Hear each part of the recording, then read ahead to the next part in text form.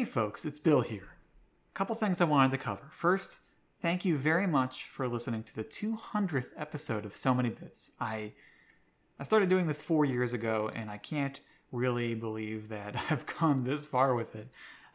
This was a thing I wanted to do in my free time where I talked about video games with my friends, and it's gone in directions I couldn't really imagine. And one of those is something that I am excited to talk about today for the first time. I'm launching a Patreon. Patreon.com/SoManyBits for giving a small pledge to the podcast. You're able to access some extra features. You can get notes that I take on the episodes prior to recording with the interview guests or on the screen watching segments. You can get early access to episodes starting next week where they'll drop 1 week early through the Patreon feed, and a couple other benefits that I'll leave to you to check out. So I really hope you'll give that consideration. If not, thank you very much anyway for listening. And now, on to the episode.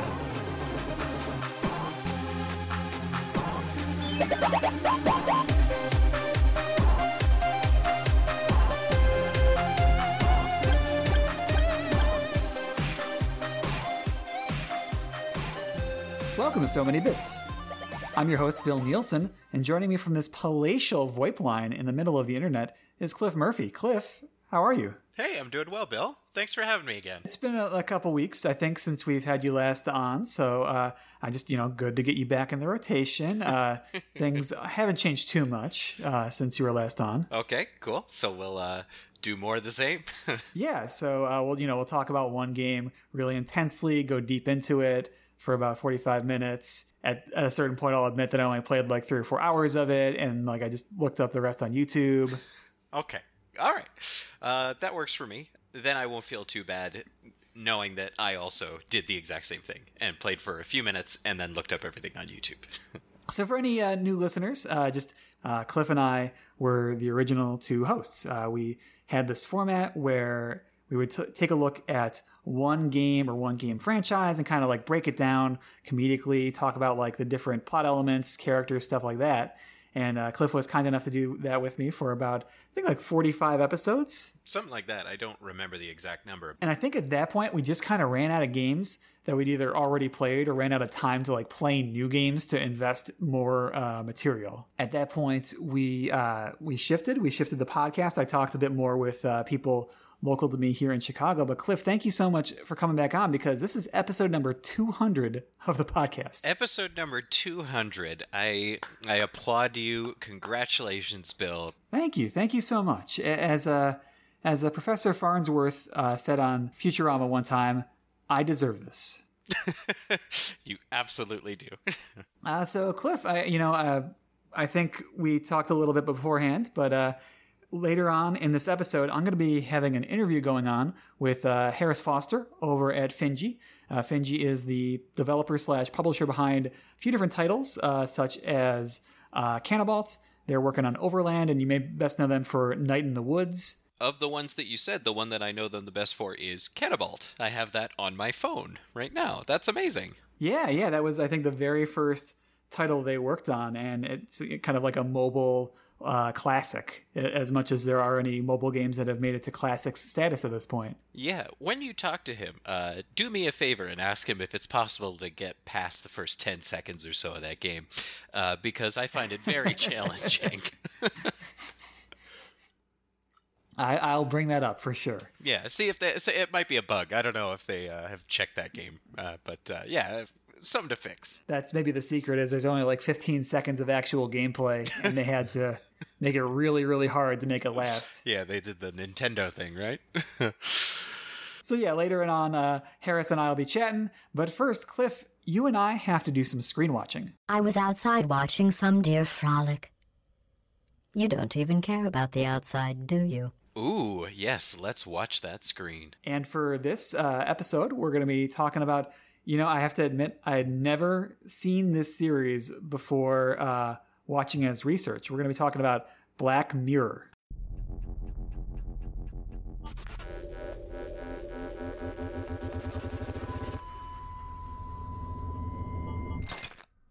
Oh, it is So thrilling. I'm so excited for you because hopefully you've enjoyed this episode and you want to watch the rest of the series because there's just so many great things throughout. When I say great, I largely mean horrifying, but it's a fantastic series. But yeah, Black Mirror, and we watched Playtest specifically, the second episode of the third season. That's right, yes, Playtest, Season 3, Episode 2, original air date October 21st, 2016. And yeah, I don't know exactly what I was expecting coming into this, but we'll say this ruffled my jimmies. Yeah, I was reading some of the Wikipedia pages, and Charlie Brooker normally has some message that he wants to include in the show. You know, something saying something about the dangers of technology and some reason or another. I don't know, whatever he wants to say. But for this episode in particular, he just wanted to make it super scary. And so he put in as many Jimmy rustling moments as he possibly could. I think relevant to the setup for this episode, Mr. Brooker and his co-staff on the show, they have a background in video games, right? As far as I can tell, I think I only knew that it was him in some way. But if the staff also has a history in it, then I guess that would make sense given what happens in the episode. Well, yeah, Mr. Charlie Brooker, he was a game reviewer, right, before he started working in the TV industry. I do remember seeing in the episode there's one shot of one of the characters, Sonya, her apartment, and she's got a whole bunch of games that are sitting on the shelf. And from what I gathered from the Wikipedia page on the episode, the games that are on there are all games that I guess he must have reviewed early on in his career, which is pretty neat. It is a bizarre collection of games outside of that, though, because there are a bunch of big hits on there, like Metal Gear Solid's in there, Heavy Rain, Dark Souls 2, like all of these big, huge games. And then there's also the Lego Movie video game in there. And I thought that was just a real strange game. So maybe it's best if we kind of go through the episode as the plot unravels, and then we can stop and talk about things that interested us along the way. Okay, so at the beginning it shows this young guy with blonde hair and a beard, and he leaves home and starts going on this worldwide trip. And it shows him going to a whole bunch of different places. I think he's shown in Egypt, he's shown in England. I think he finally ends up in England at the end there. He's looking around and kind of seeing what's going on. He notices there's another couple, and then I guess he gets kind of lonely on the trip, and he starts using one of those swipe left, swipe right apps, the Tinder sort of clones, the non-specific Tinder-esque app that they've got in the Black Mirror universe. And he ends up... Yeah, it resembles a dating app, but it seems like very specifically they chose not to exactly parody one. He's swiping back and forth, but he's not matching with anyone that way. He's looking at kind of shopping through the different photos that way. It felt like that was a conscientious choice on their part. Probably is. I don't know how much that technology of going to the right, going to the left, it's not really technology. What would you call that? Software, I guess. I don't know how much that's patented. Anyway, he ends up meeting up. This character's name is Cooper, by the way. Cooper ends up meeting up with a woman named Sonya at a bar, and they hit it off pretty well, and he's talking to her, and things go the way that you might expect they would in a television show. And the next day they're in her apartment, and he sort of makes some observations about how she's a gamer and she's got games around and these sorts of things. And then they separate. They go their separate ways. And I guess a little while later, Cooper tries to get some money out from an ATM and discovers that his card's been compromised, and he doesn't have any money. He doesn't know what to do. So instead of calling his mom for support or advice or whatever, which he briefly considers, he ends up calling Sonya again and meeting her back at her apartment. I should mention at this point, too, that it's an ongoing thing that Cooper seems to have some sort of issue with his mom. It's mentioned in the show that his father passed away from Alzheimer's, and he doesn't know how to talk to his mom or connect with his mom in some way or another. Long story short, he doesn't want to be around his mom or talk to his mom in one reason or another, so he avoids calling her throughout the show, which ends up being sort of a recurring theme of calling mom. My first read on that was that Cooper was BSing, that he didn't. I didn't realize like that actually his father had passed. I thought he was making up a reason to give himself sympathy, because like Sonya at one point notices the call from his mom and she's like, "You're not going to answer that?" And he's like, at first he's just like, "Oh, my mom is like looking, she's alone, she's lonely, but also I'm feeling bad too." So I thought he was like trying to shield himself a little. I could see that. Yeah, he's just trying to get sympathy or something from just a random call from his mom. Yeah, I could have seen that. But yeah, so maybe I'll pick up there. So like Cooper, he ends up having to crawl back to Sonya because he has no one else he knows in England, and he just needs a place to crash until he can get enough money together to get out of there. And that's where he's not, again, this is a thing where it's like they are avoiding naming the app, but it looked a lot like, or sounded a lot like Fiverr, which is this odd job app. Yeah, an app just to do random things around the city for different people. Exactly, yeah. And Sonya calls out that they're like, "Oh, there's this ad here for the company Saito Gamo, and they are looking for thrill seekers to come test their new software." Here's an interesting thing about that, because the whole series Black Mirror has a whole bunch of little connections to it. If you haven't watched any of the other episodes, from what you told me earlier, you started watching the Bandersnatch one and then realized partway through that was the wrong episode. I just kind of checked out when I saw you're like, let's watch the Black Mirror, because like just so for people behind the scenes, I have a Google Doc of like TV shows that have like gaming episodes, and I forgot that there was Bandersnatch and a separate listing for Black Mirror, so I started watching Bandersnatch for like an hour, and then I looked back at our DMs and I was like, oh, I'm watching the wrong thing. And that's of all the ones to pick too, because that's the one with all the like branching choices, and you can like go back and watch things in different ways. That's a big commitment to make accidentally. Oh yeah. Good news, I'm ready for when another guest wants to talk about it. But in Black Mirror, in all these different episodes, they all take place in completely separate worlds or time periods, whatever you want to say. Some of them are very close to modern day. Some of them are set in the distant future, but there's a bunch of different ideas that you see sort of recurring in different things. There's this one concept of, it's introduced in the Christmas episode, the 4th episode of the 2nd season. It's this concept of a cookie, when you basically take a copy of somebody's personality and put it into something electronic somewhere. And you see that idea of the cookie coming up a bunch of different times, not necessarily using the same language, but the same idea is there in a bunch of different episodes.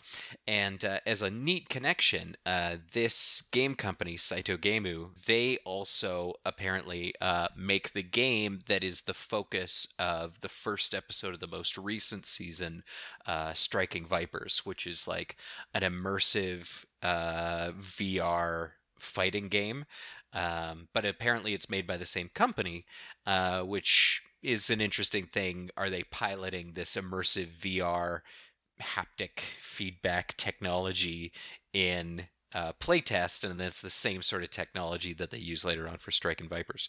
So it's a neat little connection between the episodes there. That's really neat that they've got these like standalone stories, but also like there is a little bit of lore there to connect threads between them. I like that. That's pretty. It's neat little things. They got this the Black Mirror logo. I guess it kind of looks like a little, like an upside down Y. It kind of looks like a little Space Invader or something like that. It's a pixelated little thing. It was a logo.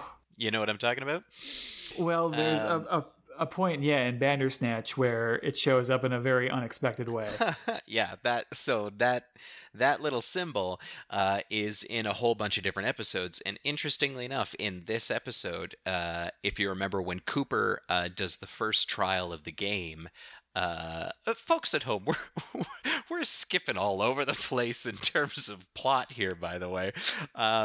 Okay, just to fill you in, Cooper ends up going onto the app. He finds this place, Saito Gemu, and he ends up going there, and he's going to test out some new game technology, right? And it's this immersive VR stuff. Is that good? Did I catch people up? I think I caught them up now. Yeah, I think you did. And Sonia also mentions that, like, hey, if you can get a photo of something there, that could be worth a lot of money. So he goes in and he's going to test out this game. And the first thing that they have him do is this game, they put these circular, they look like QR codes that are down on the table in front of him, and they install this little mushroom-looking thing in the back of his neck, and I guess that's supposed to be the piece of hardware that's going to show him all of this VR stuff, right? I guess it's going to connect to his nervous system and show all this stuff that he's supposed to see.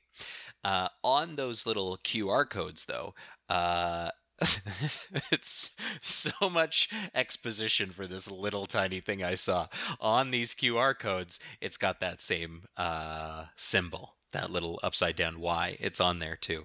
So he's playing this game, and it basically, it's like this whack-a-mole thing, and he can see it all because it's being projected inside of his head, but the woman running it for him, her name's Erica, she can't see any of it because she doesn't have the mushroom in the back of her head there, which is a weird sentence to say out of context. But anyway, so he's playing this game, whack-a-mole sort of thing, and it's all good. He likes it, and she suggests that he tests out this like beta version that they're this more advanced version of the software that they're working on, which he adamantly says, yeah, absolutely, let's do it, right? Yeah, he's gung-ho to keep going, and they bail out of that room.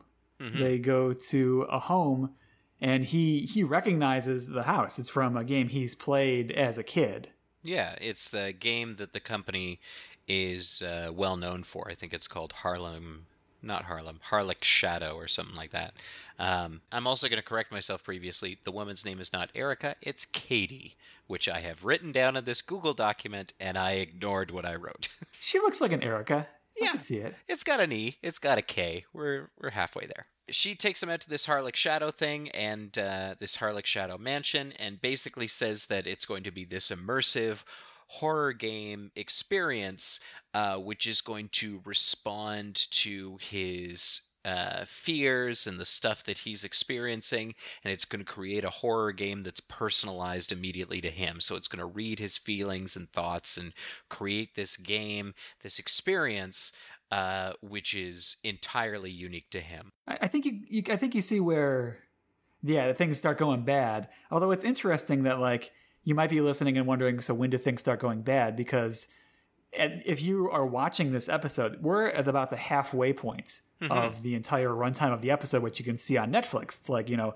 43-minute total runtime. We're at like minute 20. And so far, Cooper has hooked up with a woman and gotten an odd job testing a video game. Yeah, it doesn't seem like Cooper's having a bad day particularly. No, not yet. Not yet. Not yet, no. He starts out, he's got the mushroom in the back of his head, and he's got an earpiece. She says, when she gives it to him initially, she shows it to him, she's like, we call this a mushroom. And he's like Mario Brothers. And I'm like, and when he said that, I'm like, we get it. He plays video games. Like, it's a mushroom, like Mario Brothers, or like a regular mushroom. And I don't know that even I would necessarily associate with Mario Brothers a mushroom that causes me to alter my perception of reality. Right? Like, you could make any other more logical jumps. Like Mario Brothers mushroom is probably going to be far down the list. So he does have the mushroom in the back of his head, and he's got an earpiece, so Katie can continue to communicate with him while he's experiencing the game. And at first he's chilling out, maxing and relaxing, all cool. But then a couple of guys from his neighborhood show up and cause him trouble, and one of them is just like, plain old spider. It's just a spider. That's the first thing that he sees. Spider. There's a couple of moments earlier in the episode. I think when Cooper first gets into Saitogemu, there's like a guy who walks by with a big spider on his shirt. There's a couple. I think there's another instance when there's like a spider that's shown in some way or another. There's a couple of other like allusions to spiders before he actually encounters this first spider. And he's not too bothered by that, although it does kind of get under his skin when it gets really close to him. But then we get I think the first big jump scare where he runs into his former childhood bully, Josh Peters, who was he a goth? Or was that a horror version of Josh Peters? Yeah, I guess it's like a horror version. I feel like there was maybe a poster on the wall, or somebody was working on something like 3D modeling software or something like that, and they had a similar looking guy, like with the cloak and the dark black greasy hair and the hat and that sort of stuff. I feel like I remember it earlier in the episode. Now that he's in the game, he sees that guy and he's put his own fears into it as well. So he's got his fear of spiders, which is in there, and then he's got his fear of this childhood bully that he had in there, who's now sort of merged together with the software. And this is kind of where you start to see the rest of the software taking him. So the whole point of it is that it's trying to create a horror experience that's unique to him, and so they're starting to blend their own things with his fears specifically, and you really start to see this in this creepy guy who looks like his bully. Well, we can, yeah. I think we get it though. I think it's starting to become more personal as time progresses, and the the next step obviously is after a spider. And after Josh Peters is a Josh Peters spider. Yeah, mashing them together. That is the next logical progressive step. And even at this point, you can see that Cooper is still, he's unnerved, but it's still within his expectations, or think of what a scary experience would be. So he's not completely, he's still okay, well, this is pretty weird, but... He's still curious. He gets right up next to this giant spider that he sees, and he's kind of looking at it, checking it out. It's still kind of weird. He's initially put off by it, but then he's checking it out, and he's not entirely put off by it.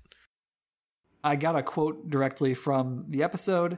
It's a spider with a huge face and dicks coming out of its mouth. Yeah, that's how I would describe it, I guess. Well, the next thing that happens, that spider, I guess, he leaves and there's a knock at the door suddenly. And who should show up in the mansion but Sonia, the woman that he had spent the night with and who suggested that he check out this gaming company for this work here. And she's super insistent that he get out of there. It's bad. They're testing out all sorts of new dangerous technology and stuff, and he's in danger. And initially, Cooper's very skeptical of all of this. He thinks that it's something that the game is putting together, and she's not real, until Sonia actually ends up touching him or interacting with him, which I should mention the developers of the game said wasn't possible. They said nothing's going to be able to harm you or come in contact with you, but Sonia does it at this point, and now he suddenly thinks, oh crap, she must be real, she must be here. Because you as the viewer feel like you can see where this is going, where Cooper is in disbelief, but it's okay, we accept that Sonia is real because we know the rules. Sonia would be, if she wasn't real, he wouldn't be able to bump into her. And then Cooper starts poking holes in the explanation for why Sonia is even there, and he's thinking that it's just gonna be another illusion. But then Sonia picks up a knife. Yeah.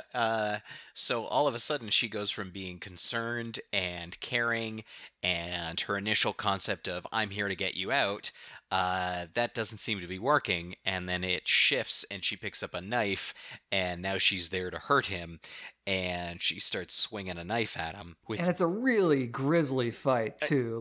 Yeah. Oh, jeez. Yeah. So, just as I suppose a gore warning here, the knife ends up going through Cooper's shoulder.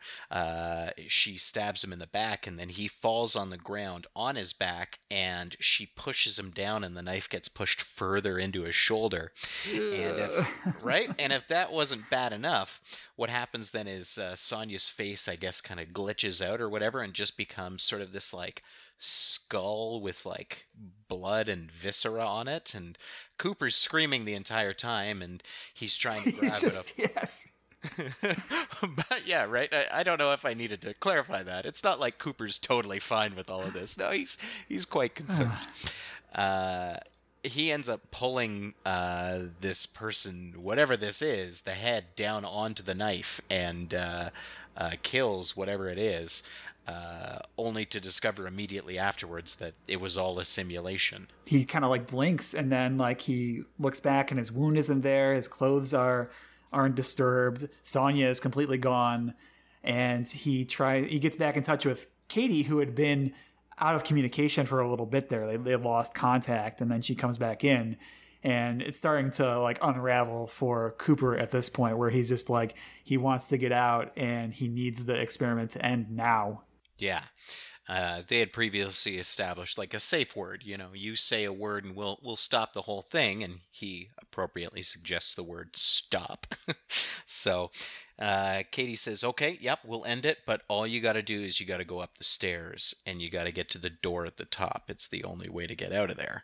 And he starts losing his mind at this point. Yeah, there's a pretty great moment where they have him walk up the stairs, and as a very overt reference, they say, "Would you kindly open the door?" Yeah, which is, for people who aren't familiar, a reference to the BioShock game, the original BioShock, where your character is kind of led around by being told, "Would you kindly do this thing?" It's not too bad. Like, it makes sense in the context. It doesn't seem forced. But at the same time, since I know where it's coming from, I'm like, okay, I get it, but it does seem a little forced at the same time, especially because she's like, just open the door. Would you kindly open the door? And it's like, okay. So he opens the door. There's a big freak out. He gets into the room. He starts looking in this mirror, realizes he doesn't know who he is, where he is, what's going on. Katie and Sho Saito, I guess the lead developer behind the studio, they come out and they try and help him out, and they end up getting him out of there, but it was a super, super intense experience for him. And they apologized profusely, saying that it was far more intense than they realized it would be, and they didn't mean for it to get that far. And they send him on his way. They put him in a car, and he leaves the mansion. Yeah, and like it had ratcheted up, I think, to fears maybe he hadn't even realized himself, because the final torture for him is that he loses all of his memories. Mm-hmm. And it seems like that was an unresolved psychosis or stress that he had not himself put together. And maybe he had after the traumatic experience, because he basically gets out of the office and goes right home. Yep. And goes to talk to his mom. Yeah.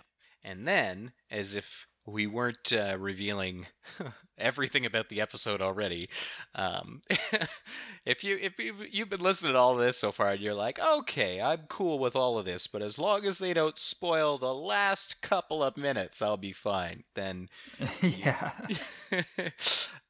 So he gets home and he starts talking to his mom, and she doesn't realize that he's there, and she picks up the phone and she's like, I gotta call Cooper. And he says like, Mom, and then it cuts back to the room where he was originally playing the whack-a-mole gopher game with the QR codes, and he had been there the whole time. They had just put the mushroom in the back of his neck, and then his phone went off. He was receiving a call from his mom, but I guess the interference from his phone, or rather the phone, caused interference with the game, and it basically fried him, just sent him haywire. And so he just starts saying, Mom, and has a seizure and basically dies as a result of that. So all this stuff that he experienced was just in a fraction of a second since he got that mushroom put into the back of his neck. And the phone was dialing because Katie had tried to take the phone away from him, confiscate it, but Cooper kind of grabbed it back when there was a second where Katie was distracted, so he could take a photo of the AR set to send to Sonya, because she had asked for a photo of it. And like in the hurry to like get back, and so Katie didn't realize what he'd done. He just kind of threw the phone back on the desk, didn't turn it back off. the final, I guess the final shot of it shows Saito comes in and says like, "Hey, what happened there?" And Katie says, "Well, I don't know. The phone went off and must have caused some interference." And Saito says, "Okay, well, did he say anything?" And Katie says, "Yeah, he kept saying mom." And then he was like, "Oh, that's weird. Make a note of that."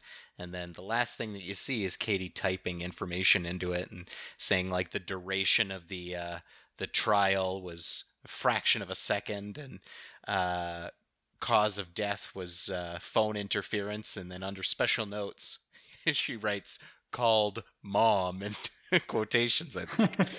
And I just thought it was such a weird way to write that down. Like you're not gonna write like "said mom," or he said mom over and over. She wrote down "called mom," but it's a weird way to write it, but it brings it all nice and together is what I'm trying to say. It feels like the resolution to a Goosebumps book is what it makes me think of. Yeah, sure. Just a real silly, over the top ending. Is that what you're saying? The horror was so intense and so visceral, and then it's like da da da da da da. Yep, that's it. I do need to call out one other thing too, that Cooper always says mom, but in the subtitles it always says mum. It does say mum, doesn't it? All the British characters are saying mum. He's saying mom. The subtitles say mum. His phone says mom. I don't get it. It's horribly inconsistent. I don't know whether it's mom or mum. What are we as the viewers supposed to do here? It is a United States citizen stereotype. That's what it is right there. I'll say mom. Absolutely unbelievable. I like this episode. I mean, I think you're going to be hard pressed to find an episode of that show that I don't like, because they're all so different.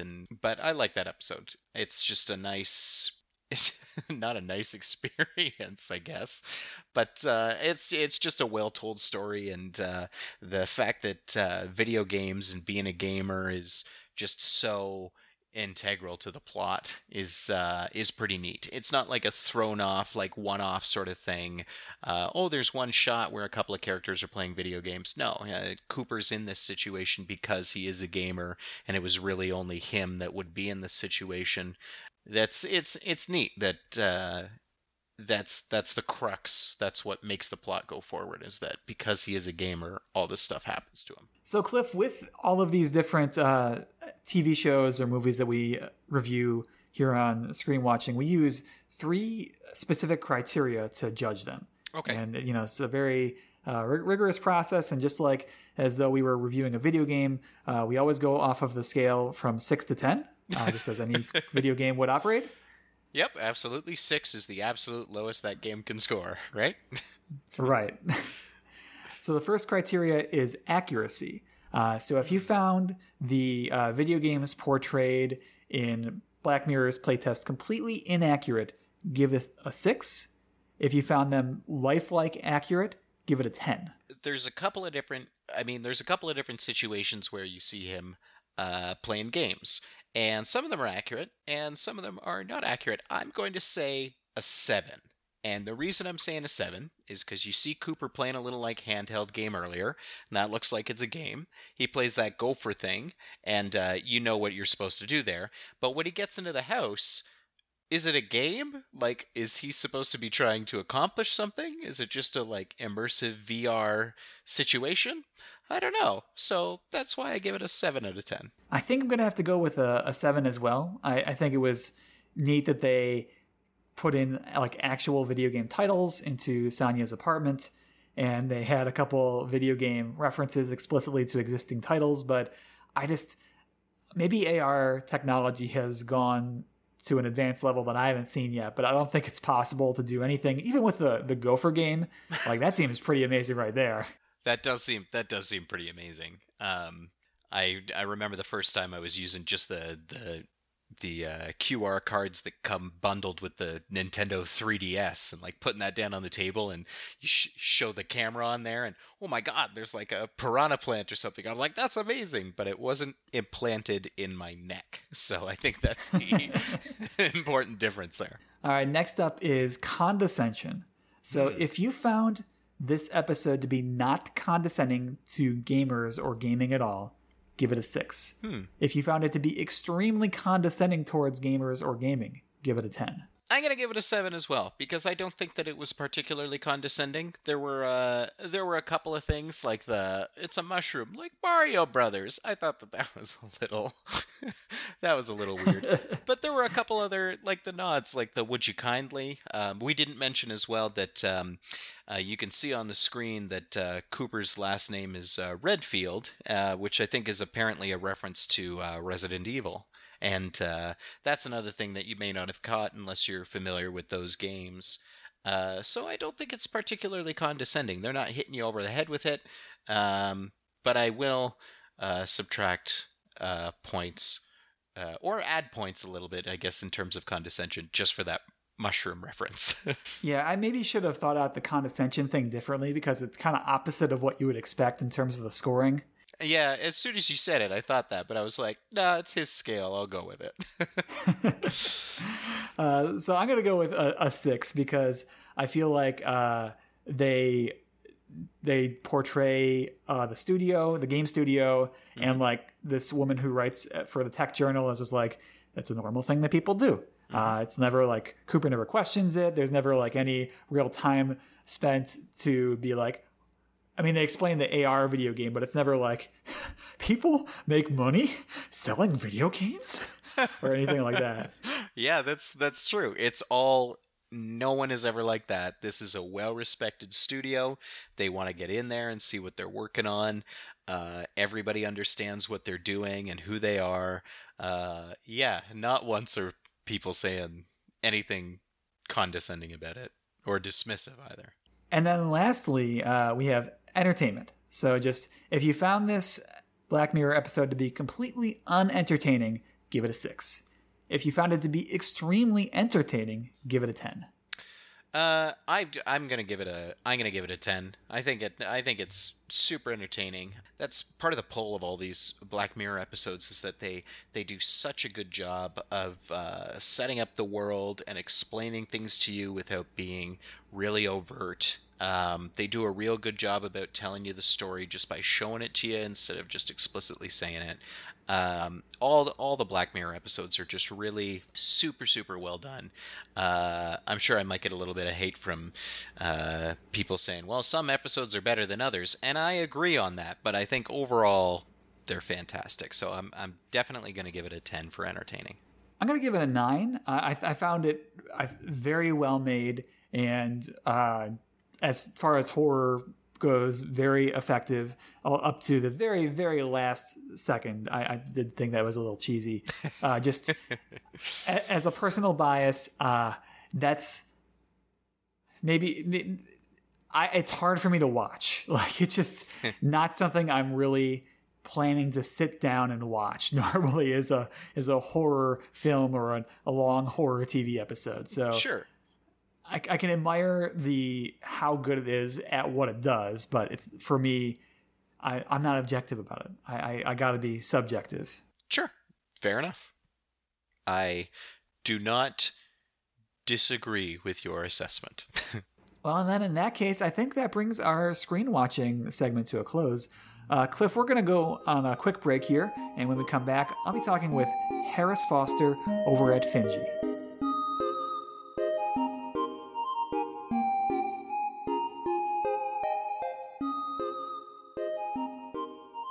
And we're back from break. Joining me on this palatial VoIP line for the second time now is Harris Foster. Harris is the community manager over at Finji.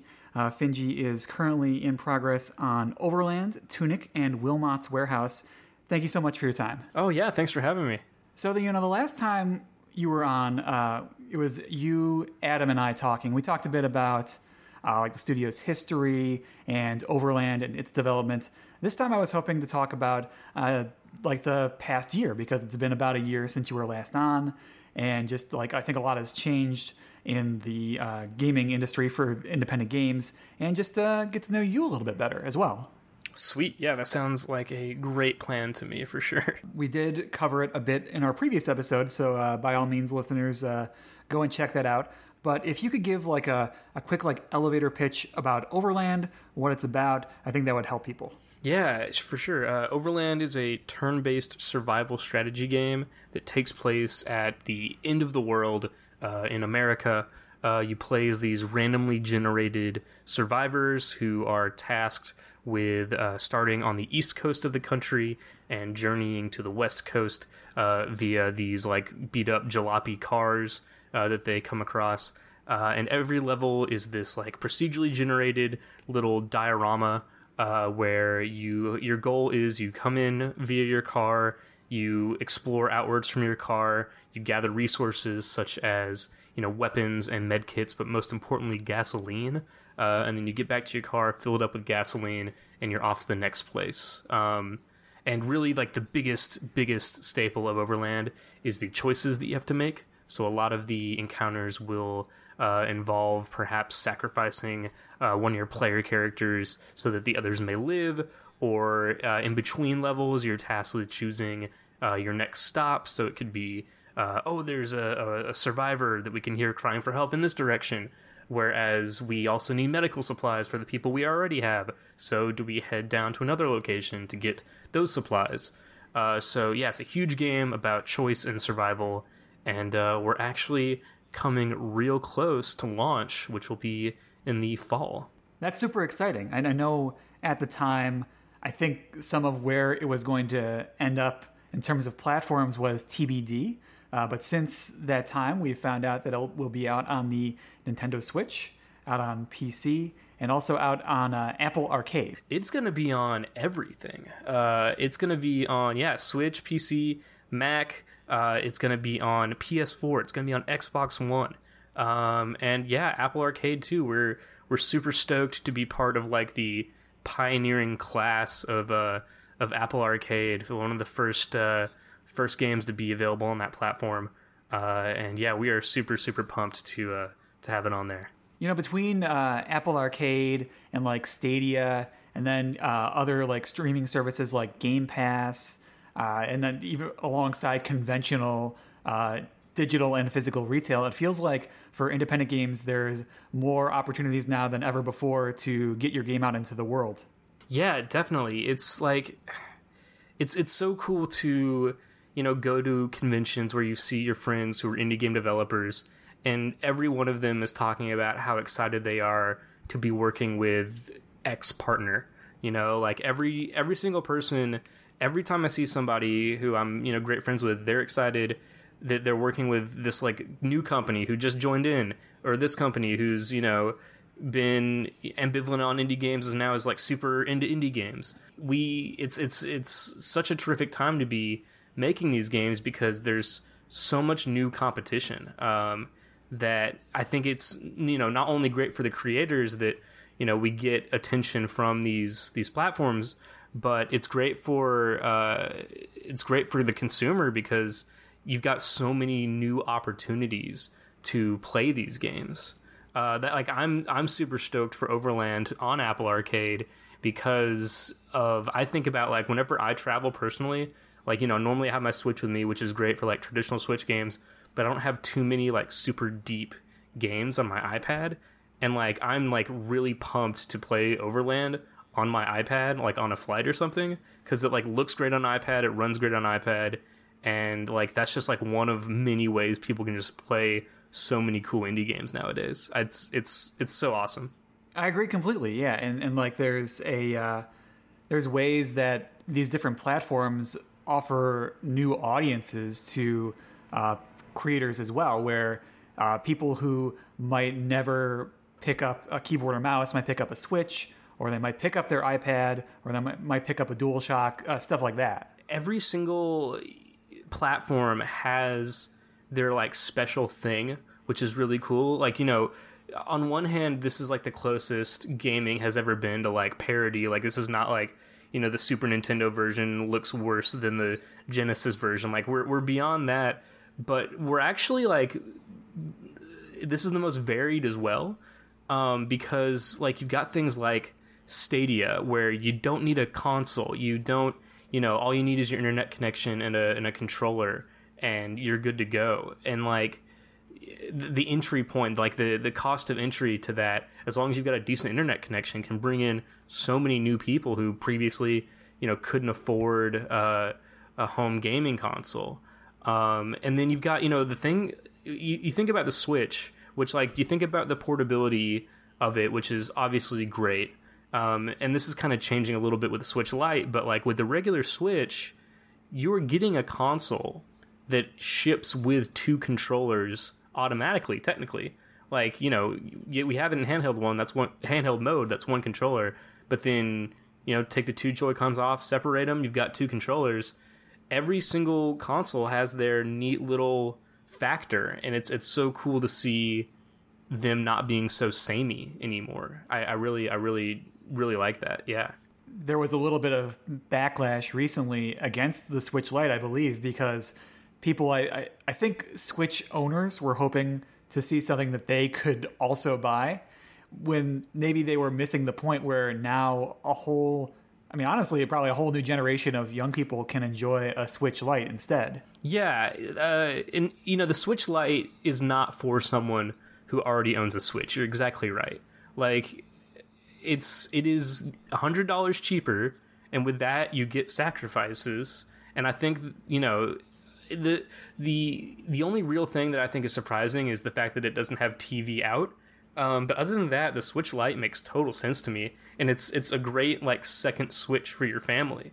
If you've got, dad who likes to play video games, but his son or daughter always wants to have a turn at the Switch, this is that product. And I think that the Switch Lite is genius, frankly. If it wasn't for the fact that I already own a Switch, I would probably choose the Switch Lite over the regular Switch, because I like the size of it, I like the colors of it, I like the real D-pad of it. Yeah. If, maybe I'll change my tune if they release some real D-pad Joy-Cons, but the Switch Lite is awesome. Controversial statement, but I think the Switch Lite is going to be the best PlayStation Vita ever released. The Vita means life, even if it's no longer with Vita Sony. Does mean life. Well, Harris, if we can circle back around on one thing you mentioned, it sounded like there is more enthusiasm now from partners trying to find independent creators, and for creators trying to find partners. And Finji kind of straddles that line themselves, in that you make your own games. You have your project Overland, and you also work with other developers in bringing their games to completion. And one of them is Wilmot's Warehouse. Yeah, that's right. Wilmot's Warehouse is a super, super awesome game. I say it's secretly, but not so secretly, Finji's best game. Like, Wilmot's Warehouse is so, so good. And that's by Ricky Haggett and Richard Hogg, 2 of the minds who made a little game called Hohokum near the PS4 launch, are now working with us to make Wilmot's Warehouse. And the game started off as a proof of concept, kind of this idea that one of the Richards had, that was essentially, they worked in a warehouse and they wanted to turn that into a game. So they built this little project, on a very short time span, and they released it as a Humble Bundle original. So that came to Humble Bundle's Trove category, which is, if you subscribe to Humble Monthly, you get access to the Trove, which is this catalog of, like, cool little games, as well as some, like, big ones that you can access all the time for free with your subscription. And that was one of the bonus original games that came with that. And in part of the development process, Adam and Becca got a hold of it, and they saw potential in Wilmot's Warehouse to be this game that they really wanted the world to experience. And so that's really part of Finji's mission, is that, Finji isn't the game studio publisher that is looking to maximize revenue on a game, or, use search engine optimization terms to figure out what it is players like. Finji really just wants to get weird projects out into the world that otherwise wouldn't be experienced, and that would be like a shame to go unnoticed. And that is exactly what Wilmot's Warehouse is. Like, Wilmot's Warehouse, I call it Finji's best game because like it's this weird thing that you don't see. Like Wilmot's Warehouse, there's this concept I like talk about a lot on Twitter that Wilmot's Warehouse really reminds me of, and that's something called Weird Nintendo. And Wilmot's Warehouse feels like, you know, like WarioWare, Rhythm Heaven, Rusty's like Real Deal Electroplankton. Baseball. Yeah. Exactly. It's games that, you know, come from this big studio that feel really small and weird, and that's what Wilmot's Warehouse is. And on the surface, Wilmot's Warehouse like doesn't look weird at all. Like it's this, you know, really simple puzzle game about a square little dude with a face who goes around a warehouse and pushes blocks around and sorts inventory. But then like you get into the story, and like the game takes place in like 1984 Britain, and Wilmot has a boss who's a jerk, and like there's like this like whole narrative in the game that we don't really acknowledge because it's not super part of the, you know, face value marketing, but it's fascinating. And yeah, I am, you know, we've got the 2 launches this year, Overland in the fall, Wilmot's will be before that. And I am like so pumped to see how people respond to Wilmot's. It's like we show it at PAX and people just like get locked into it. Like we only ever have one demo station for it, and it'll take a bit for someone to warm up to it and like sit down and play because it looks like a very intimidating game from the sidelines. But then they sit down and play it, and we've had people like look up after playing and realize their family's gone, and they have to like scour the PAX show floor to find them again because the game just like locks you in. Yeah, I'm so stoked for Wilmot's. It is going to be really, really good. What you've described up until now with regards to Finji's mission statement, that kind of feels like the what and the why. Is there like a how to it? Like the Wilmot's Warehouse story sounds very personal. Like the heads of the company took an interest in this game. Yeah, that's really how a lot of Finji game projects get going. Is that it's a game. Yeah, it's Adam, you know, is big in the indie game industry. He made Cannibalt, the first ever. He doesn't like to say first ever, but the original, we'll say, Endless Runner. And then also he did work on Cave Story and Fez and this and that. So he's built up his reputation as a collaborator in the indie space. And oftentimes, you know, people will come to the Saltzmans and say, hey, here's a little project I'm working on. I just want to get your feedback, this and that. And so many times the Saltzmans will get so invested in providing feedback that it just gets to the point where they say, we want to help you with this game to the fullest extent. Let's get it out there together. Similar things happen with Night in the Woods. Similar things happen with Tunic. It's really, you know, there's a lot of different criteria that Finji has whenever it comes to choosing a game they will publish. There's like rules that we have to go through. For instance, one of them is the game has to be described using the word cozy. The game has to be able to, you have to be able to easily assume what the gameplay is from any given screenshot at any given moment. Another one is like Adam's mom has to be able to enjoy playing the game. No violence. Becca has to be able to play the game in front of her children. A lot of different, you know, aspects like that form a Finji game. And yeah, Wilmot's is just that to a T. You know, all those different things clicked into place, and we latched onto Wilmot's. That's awesome. Those rules, I had no idea there was like the kind of those guidelines or that credo to the curation process. Yeah, we keep them secret because they're not, you know, they're not. So we don't have rules. to cut them here, though, right? Yeah, no, you can keep them here. You can keep them in the podcast. But it's more that like we're not gonna like put up a FAQ page on our website that says don't bother us if you don't fit these criteria. But it's more that like that's how it always happens to be.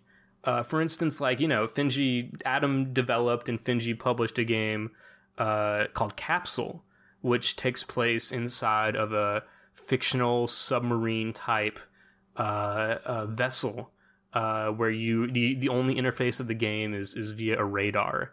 And that game is incredibly scary from the sound design. It's, the game centers around like maintaining oxygen levels and, dangerous creatures that you can't see but you can hear, and your only indication of them is through this radar. And like, that game I would call something that's not a typically Finji game, but it like ticks enough boxes that it's something that they felt good about making and putting out there.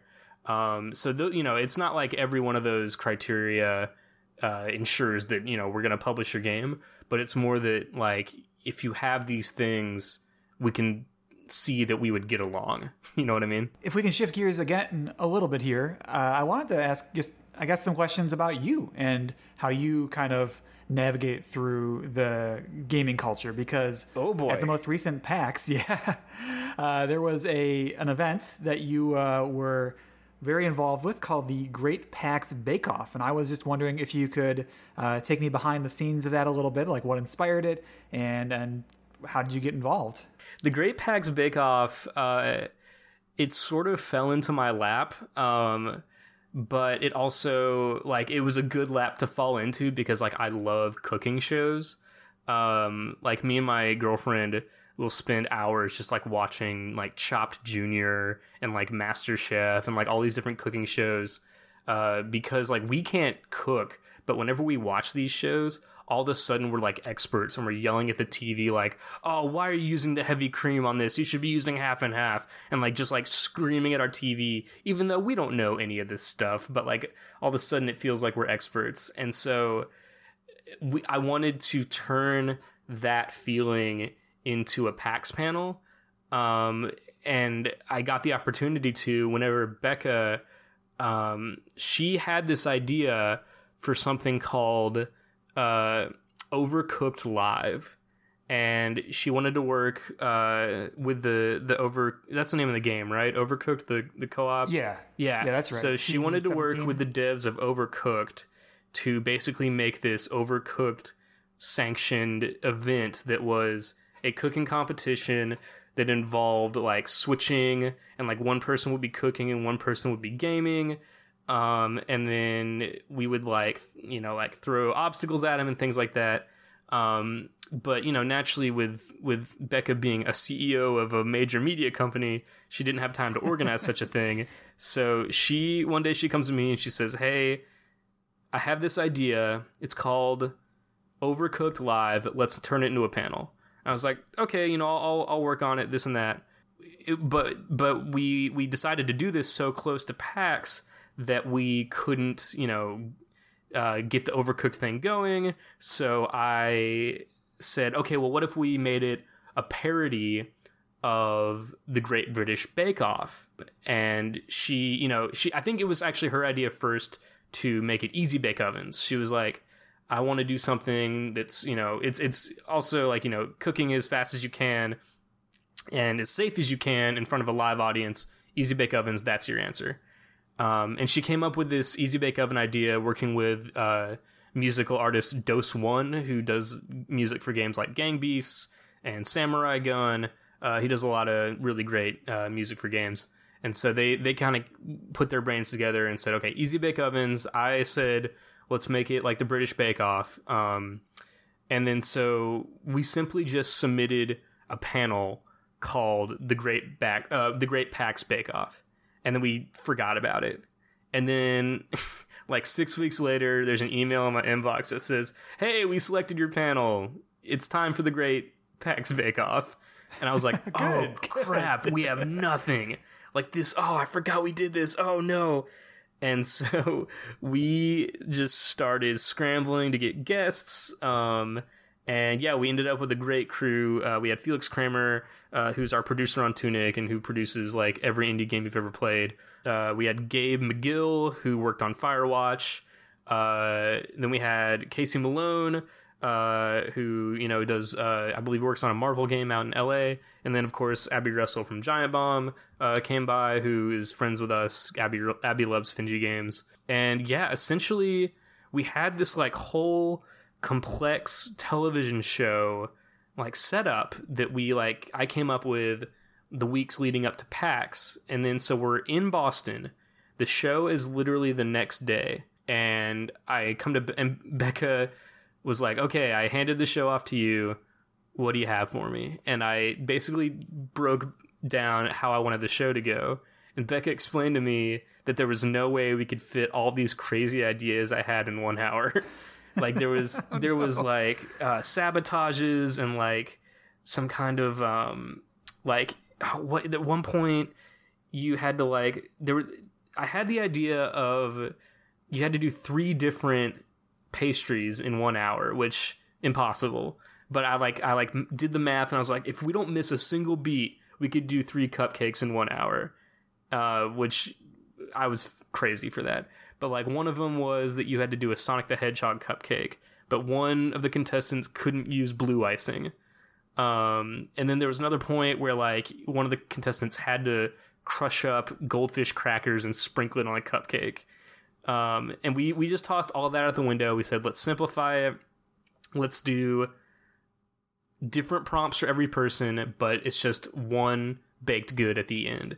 And that was like the Great PAX Bake Off that you see on that stream looks like it went really well, but it came together like literally 25 minutes before the actual show. We went to Target and we completely bought out their entire like pastry area. The mixture that they use during the bake off is not actually Easy Bake Mix, but it's like this like gross it's like this gross microwave mug mix. So it's like cake mix that you're supposed to pour in a coffee mug with water and then just like rises in the microwave. And it tastes terrible in the microwave, so it's going to taste even more terrible when it's like being cooked by a light bulb. But yeah, it ended up being this like hilarious, amazing, like simulated trash fire. And like I really have to thank like, you know, all the contestants were hilarious. Like Gabe was like drinking Mountain Dew Code Red and taking shots of it.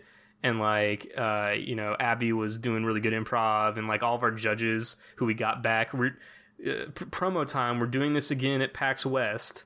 And we got the same judges, which I'm so thankful for. I'm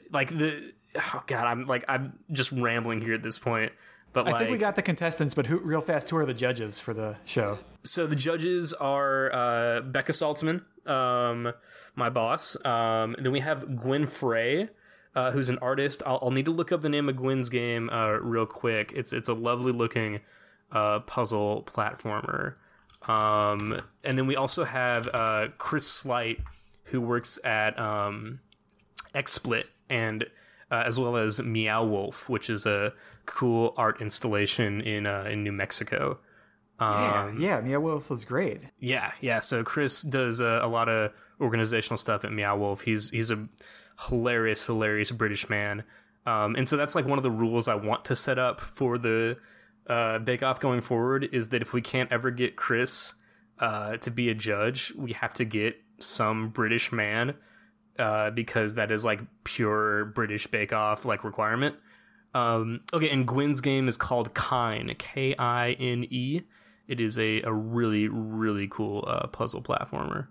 Anywho, yeah, so doing that again at West. Our contestant lineup is in the process of being built right now, but so far we have Victoria Tran from KitFox, community manager at KitFox, and then we also have Marlo Daub, who is an artist working on Dicey Dungeon, and also famous for making like the viral Waluigi board that you might have seen on Twitter. And we have 2 unannounced guests that we're like locking in for sure.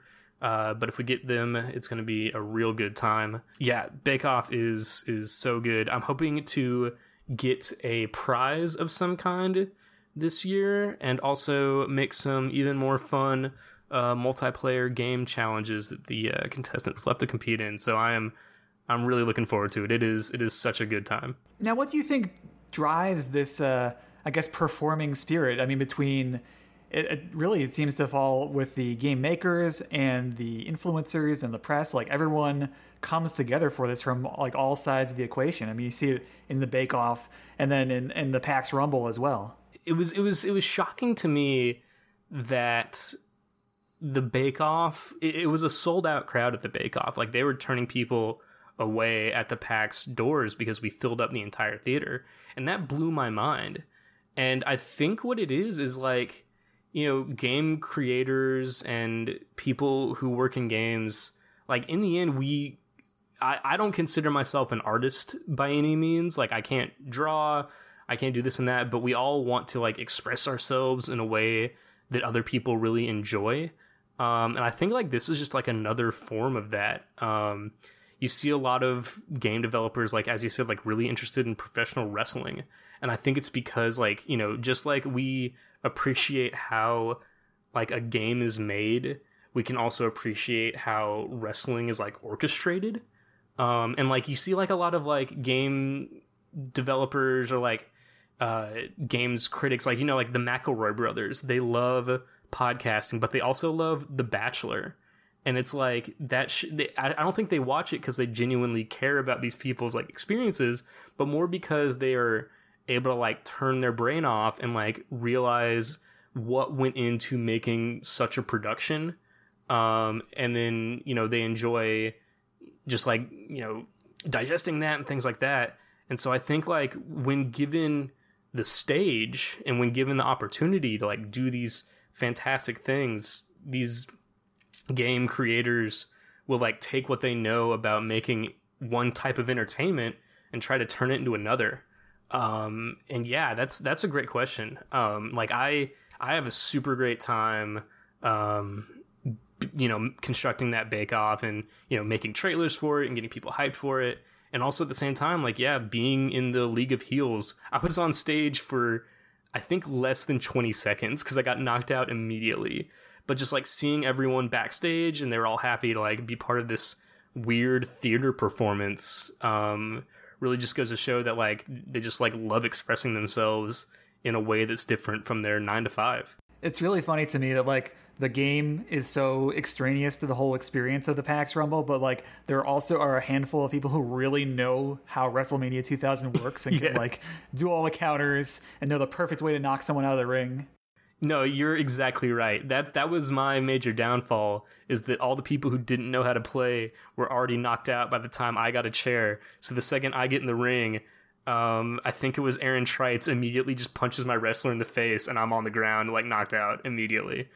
Yeah, it's, but yeah, no, definitely like, professional wrestling, the real thing, quote unquote real, is not about the actual wrestling. Like that is very important, but the main reason why, at least, you know, our segment of the universe watches wrestling is for these dumb storylines and these dumb fake realities they're making.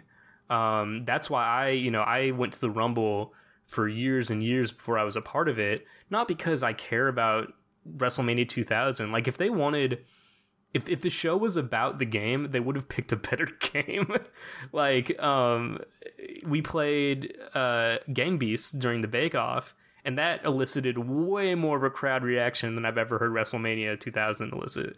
So yeah, it's way more about these dumb theatrics and things of that nature. There is, of course, you are the host and you're organizing the Great PAX Bake Off, but there was a more recent event where you were a guest. I'm a big fan of Giant Bomb. I assume you are a big fan as well. And you were on the couch for the E3 shows this year at Giant Bomb. And I'm really, really dying to know what that was like. Yeah. So that was my second appearance on the Giant Bomb couch. First one being last year, where we get in. So first I'll preface this by talking about last year's experience. We get into the hotel where they shoot this, and it's basically two hotel, I wouldn't even call them ballrooms. It was just like these like side auxiliary rooms, the kind you would get like a, you know, timeshare presentation in. And half of it is dedicated to this green room that you see in between all the segments, where they have like free beer and like Rory's coming in and out the whole time, dropping off free booze, and they have like these like shitty little snacks that no one likes, and they know no one likes them, but they have to buy it because of the hotel. So we're hanging out in there. It's a good time. They have that live camera set up, and I'm like going up and like pretending to like pick my teeth in it or whatever. And then we get pulled in for our interview segment. Jan Ochoa goes around everyone with a clipboard. He says, "Hey, what's your name? And how do you spell it?" And I told him my name is Harris Foster, HARRISFOSTER. He's like, "Cool, great, awesome." So we get all situated in our chairs for the first interview, and I spend an hour in that seat talking to Jeff. And then I come out of the interview and I look at my phone, and I just get screenshot after screenshot of my friends who are watching, who show me that they spelled my name wrong on the lower third of the screen, despite the fact that I told Jan my name. And rather than being mad at him, I think this is the funniest thing in the world, because I get a bunch of people following me who are like, "Hey, I came here from Giant Bomb, but I think this is the right guy. I don't know. I'm looking for Harris Forrest. I don't know who this is, blah, blah, blah." And so from then on, like for weeks, people start calling me Harris Forrest. There was one guy, like while I was at E3, I was like walking to an appointment, and this guy stops me and goes, "Hey, you were on TV last night. You're Forrest, right?" And I was like, no, I mean, yes, I guess. So I get on. So fast forward a year later to this year, and we get asked to be on the show again. Apparently, people loved us last year because we didn't talk about video games at all, and we just goofed off for an hour. And knowing Giant Bomb pretty well. Yeah, that's what Giant Bomb's all about. So so we get asked to be on again, and I walk in to into the green room, and Jan looks at me. He's like, "Hey, I'm so sorry for spelling your name wrong last year. Like, that was my bad. Like, I am blah blah blah. I'm so sorry." I was like, "Jan, it's okay. I want you to do it again." And he says, what? I was like, yeah. It's become such an inside joke. It's such a good goof that I need you to, just get creative with it. Do whatever you want. It's like, "Oh, you're saddling me with a lot. Like, this could go bad." I was like, "I trust you. I'm a premium member for years. Do it." He's like, "Okay, I'll see what I can do." And he proceeded to just do the best jokes of the entire week on my name. He called me Harris Forrest Flip Flop Enthusiast at one point. I think he said, or it started off with my name, like everyone's name coming up, and then mine just being insert name here, insert job here as my like title under my name or under my person. And yeah, it ended up being just a wonderful, wonderful inside joke that continued through this year. It even so much as I don't think Jeff Gersman knows my actual name. On this year's Giant Bomb E3 couch, I told a story about how I was threatened by an energy drink influencer, and literally on day before yesterday's Bombcast, Jeff was talking about energy drinks, and he says over the mic, "I should ask Harris Forrest about this." And I don't know if he was joking or not. But being on that couch was surreal, man. Like I watched E3 at night all throughout college, and loved every minute of it. And yeah, to be a part of that was so cool. And it's no hyperbole. I think it's my favorite thing that I do every year.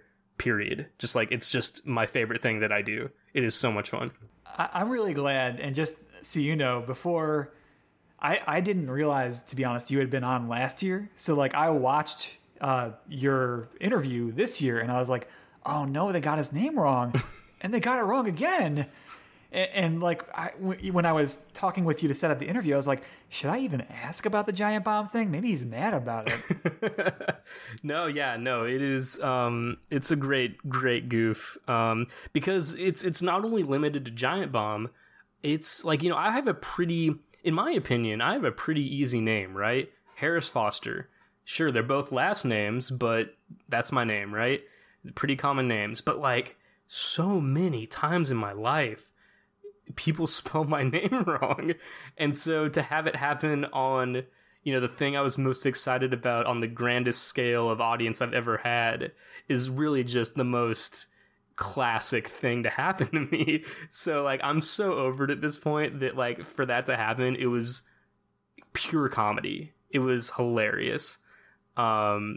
So yeah, like if you go on my Twitter right now, which is Harris Foster, my pinned tweet is like a thread of all the times my name has weirdly been spelled wrong. Well, that's incredible. I'm glad that there was. I think by leaning into it so much, you've really you've made it your own thing now. So congrats on that. Yeah, for sure. It's my usernames on all the game systems are just Harris Foster. I've never been good at writing custom usernames. I don't really have an online handle.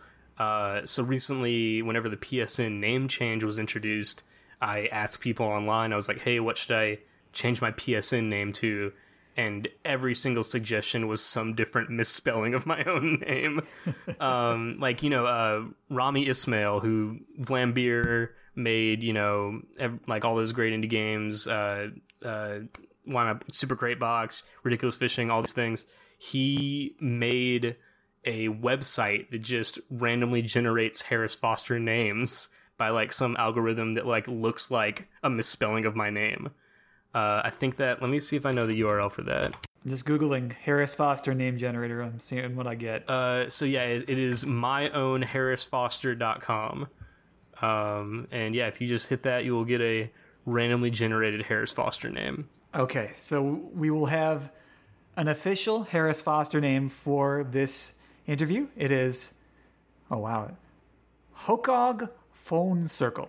Okay, all right. I like that.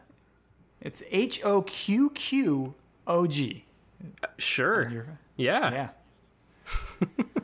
Well, Hokog, there is one final question I was hoping to ask you before we ended the call. Yeah. The last time you were on, we did a Pokemon-themed question to wrap things up, and that's something I normally do with all my guests. But because you have answered the questions we had at that time, I needed to come up with something new. So in the spirit of Overland, I was thinking, if you could select one Pokemon of all the Pokemon that are out there to best survive the apocalypse, which one would it be? So, like, I feel like there's a lot of Pokemon that you can have here that's, like, totally cheating, right?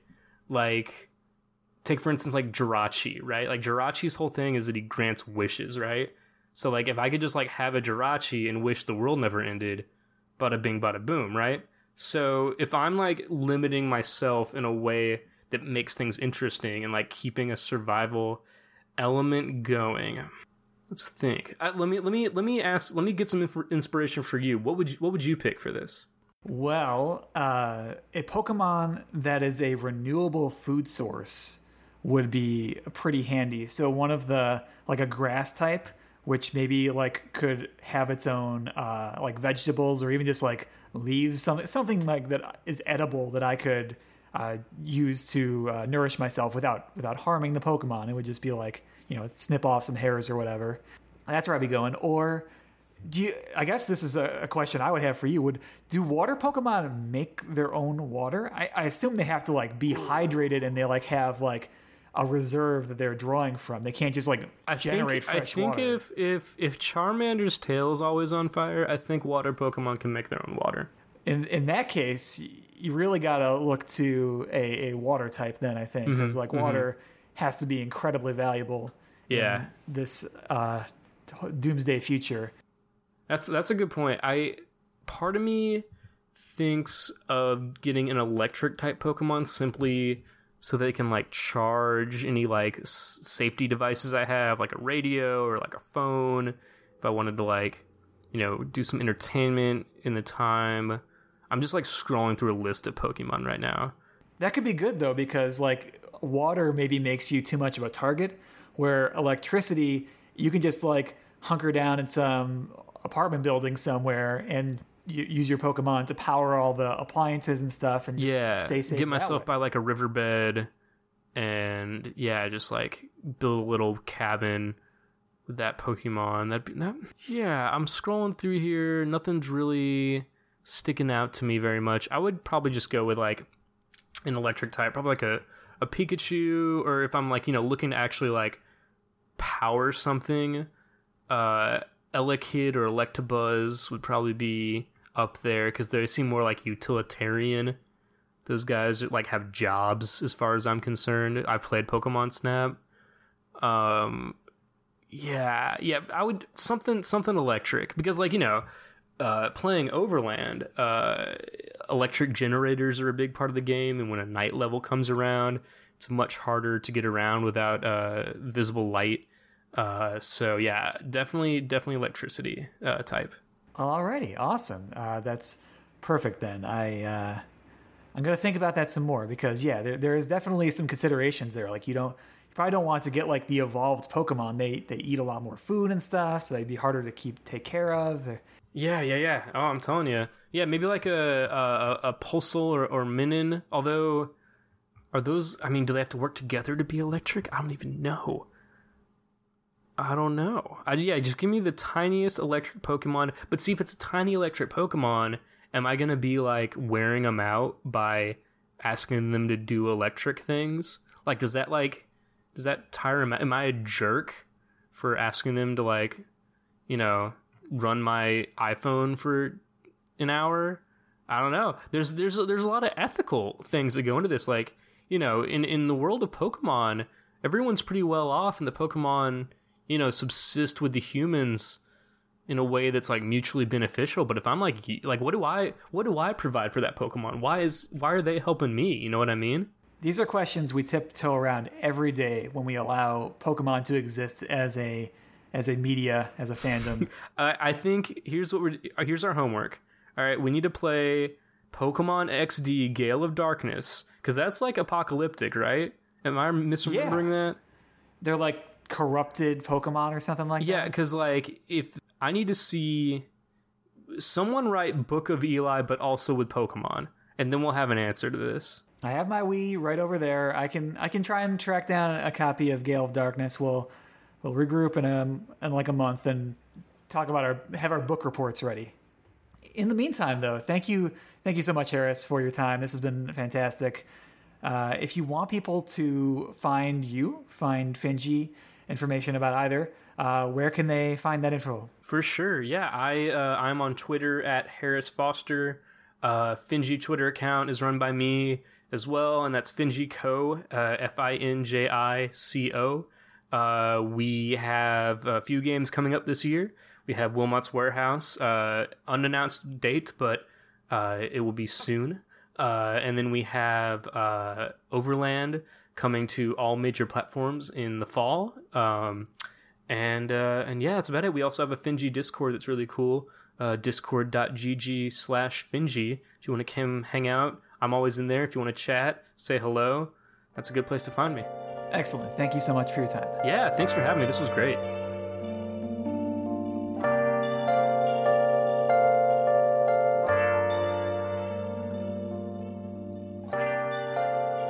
And we are back from break. One more time, big thanks to Harris over at Finji. I'm really looking forward to the games they've got coming out soon. They got Tunic coming out for Microsoft platforms and Wilmot's Warehouse. Oh man, that's the company that makes Wilmot's Warehouse? I'm so stoked for that game. That looks awesome. There was Cool Ghosts, the guys from Shut Up and Sit Down, who did an episode that had Wilmot's Warehouse in it, and I saw it, and I've been checking, trying to find it. I know it was a humble thing, and I know it's not out yet, but it looks like it's going to be just fantastic, and I'm sure that tells you exactly what sort of person I am, that a game about organizing a warehouse looks thrilling to me. Hey, it looks pretty good to me too. I am looking forward to when that comes out as well, so you're in good company. Well then, in that case, before we sign off for this episode, there is one thing I have to take care of, and this might be unfamiliar for you, but I am a big fan of Magic the Gathering. Ah, I did know this about you. Oh, Oh, well then I should skip that part and just explain that what I normally do is, so it doesn't leak out into the rest of the podcast, I devote about a random amount of time, up to a minute, to talking about Magic, so as I can just get it all out of my system, and it's called Bill's Magic Minute. Okay. Well, I will try not to get you further down this inevitable spiral of magic. So all I need is, I'm going to roll a d20 on my end of the line here right now. Okay. I have 33 seconds to talk about this week's topic. The topic this week is going to be about the mechanic protection. And I just need you to keep time for me and to tell me to stop when it's time to stop. Okay. I will start my timer. And 3, 2, 1, go. I'm absolutely shocked that they reintroduced the mechanic protection from a color into the game of Magic, because it felt like it was incredibly complicated and not very rewarding for play. Even at the M20 pre-release, which I just recently attended, a lot of players were very confused about what could and could not be covered by protection, and me explaining it did not seem to really help. I had to fall back on the classic DET acronym: damage, enchantments, blocking, and targeting. But even that doesn't really fully encapsulate all the different corner cases that can come up. And I worry that there was no real reason to get into that rabbit hole without... Okay, that's definitely more than 33 seconds. I let that go for about 10 seconds longer because I started thinking, you're talking like circles of protection? So I'm talking about how cards, the creatures can have an ability like protection from red. And what does that mean? Yeah, the only thing that I think of, like I mentioned, circles of protection. But yeah, if you're saying protection from red, that's a huge umbrella. How are you supposed to... Is it damage from monsters? Is it from instants? Is it, I guess, what you said, DET? But that's huge. That seems like that would be really unbalanced. I'd really like to talk about it more, but I mean, the time is done.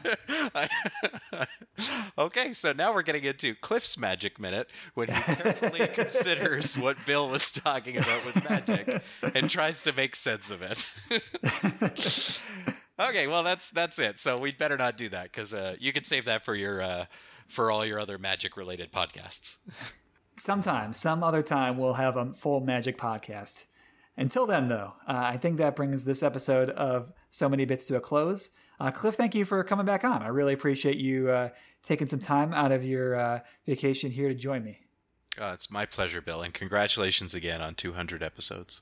If you want people to find you anywhere, either like electronically or in person, where can they find you? I'm on Twitter at Mr. Cliffo, and I sometimes post there, and I more often than not do not post there. I'm also a part of a group called Moist Theater, and we perform improv in Toronto on a monthly basis at the Comedy Bar, so you can check us out on the Comedy Bar's website. Awesome. And as for us, we can be reached by email at somanybitspodcast@gmail.com. Like us on Facebook, we're So Many Bits on there. Follow us on Twitter and Tumblr at So Many Bits. Subscribe to us on iTunes. Please rate and review, or download from Simplecast from SoundCloud, or stream on Spotify. We play games, twitch.tv/So Many Bits, Wednesday and Thursday nights, 8 p.m. Central Time. Wednesdays, usually for Magic the Gathering Online or MTG Arena. Thursdays for a variety of different games. Recently, I've played, Spider-Man, Transistor, Trauma Team, Griftlands, a ton of different titles across a lot of different genres. If you want to find out more podcasts that are fun like mine, you can go to nerdologs.com. So Many Bits is there, plus a bunch of other great ones. And last but not least, thank you very much for listening. Have a great summer. See, okay. the bit here also is I say have a great summer regardless of what time of year it is. Okay, that's hilarious. Cool.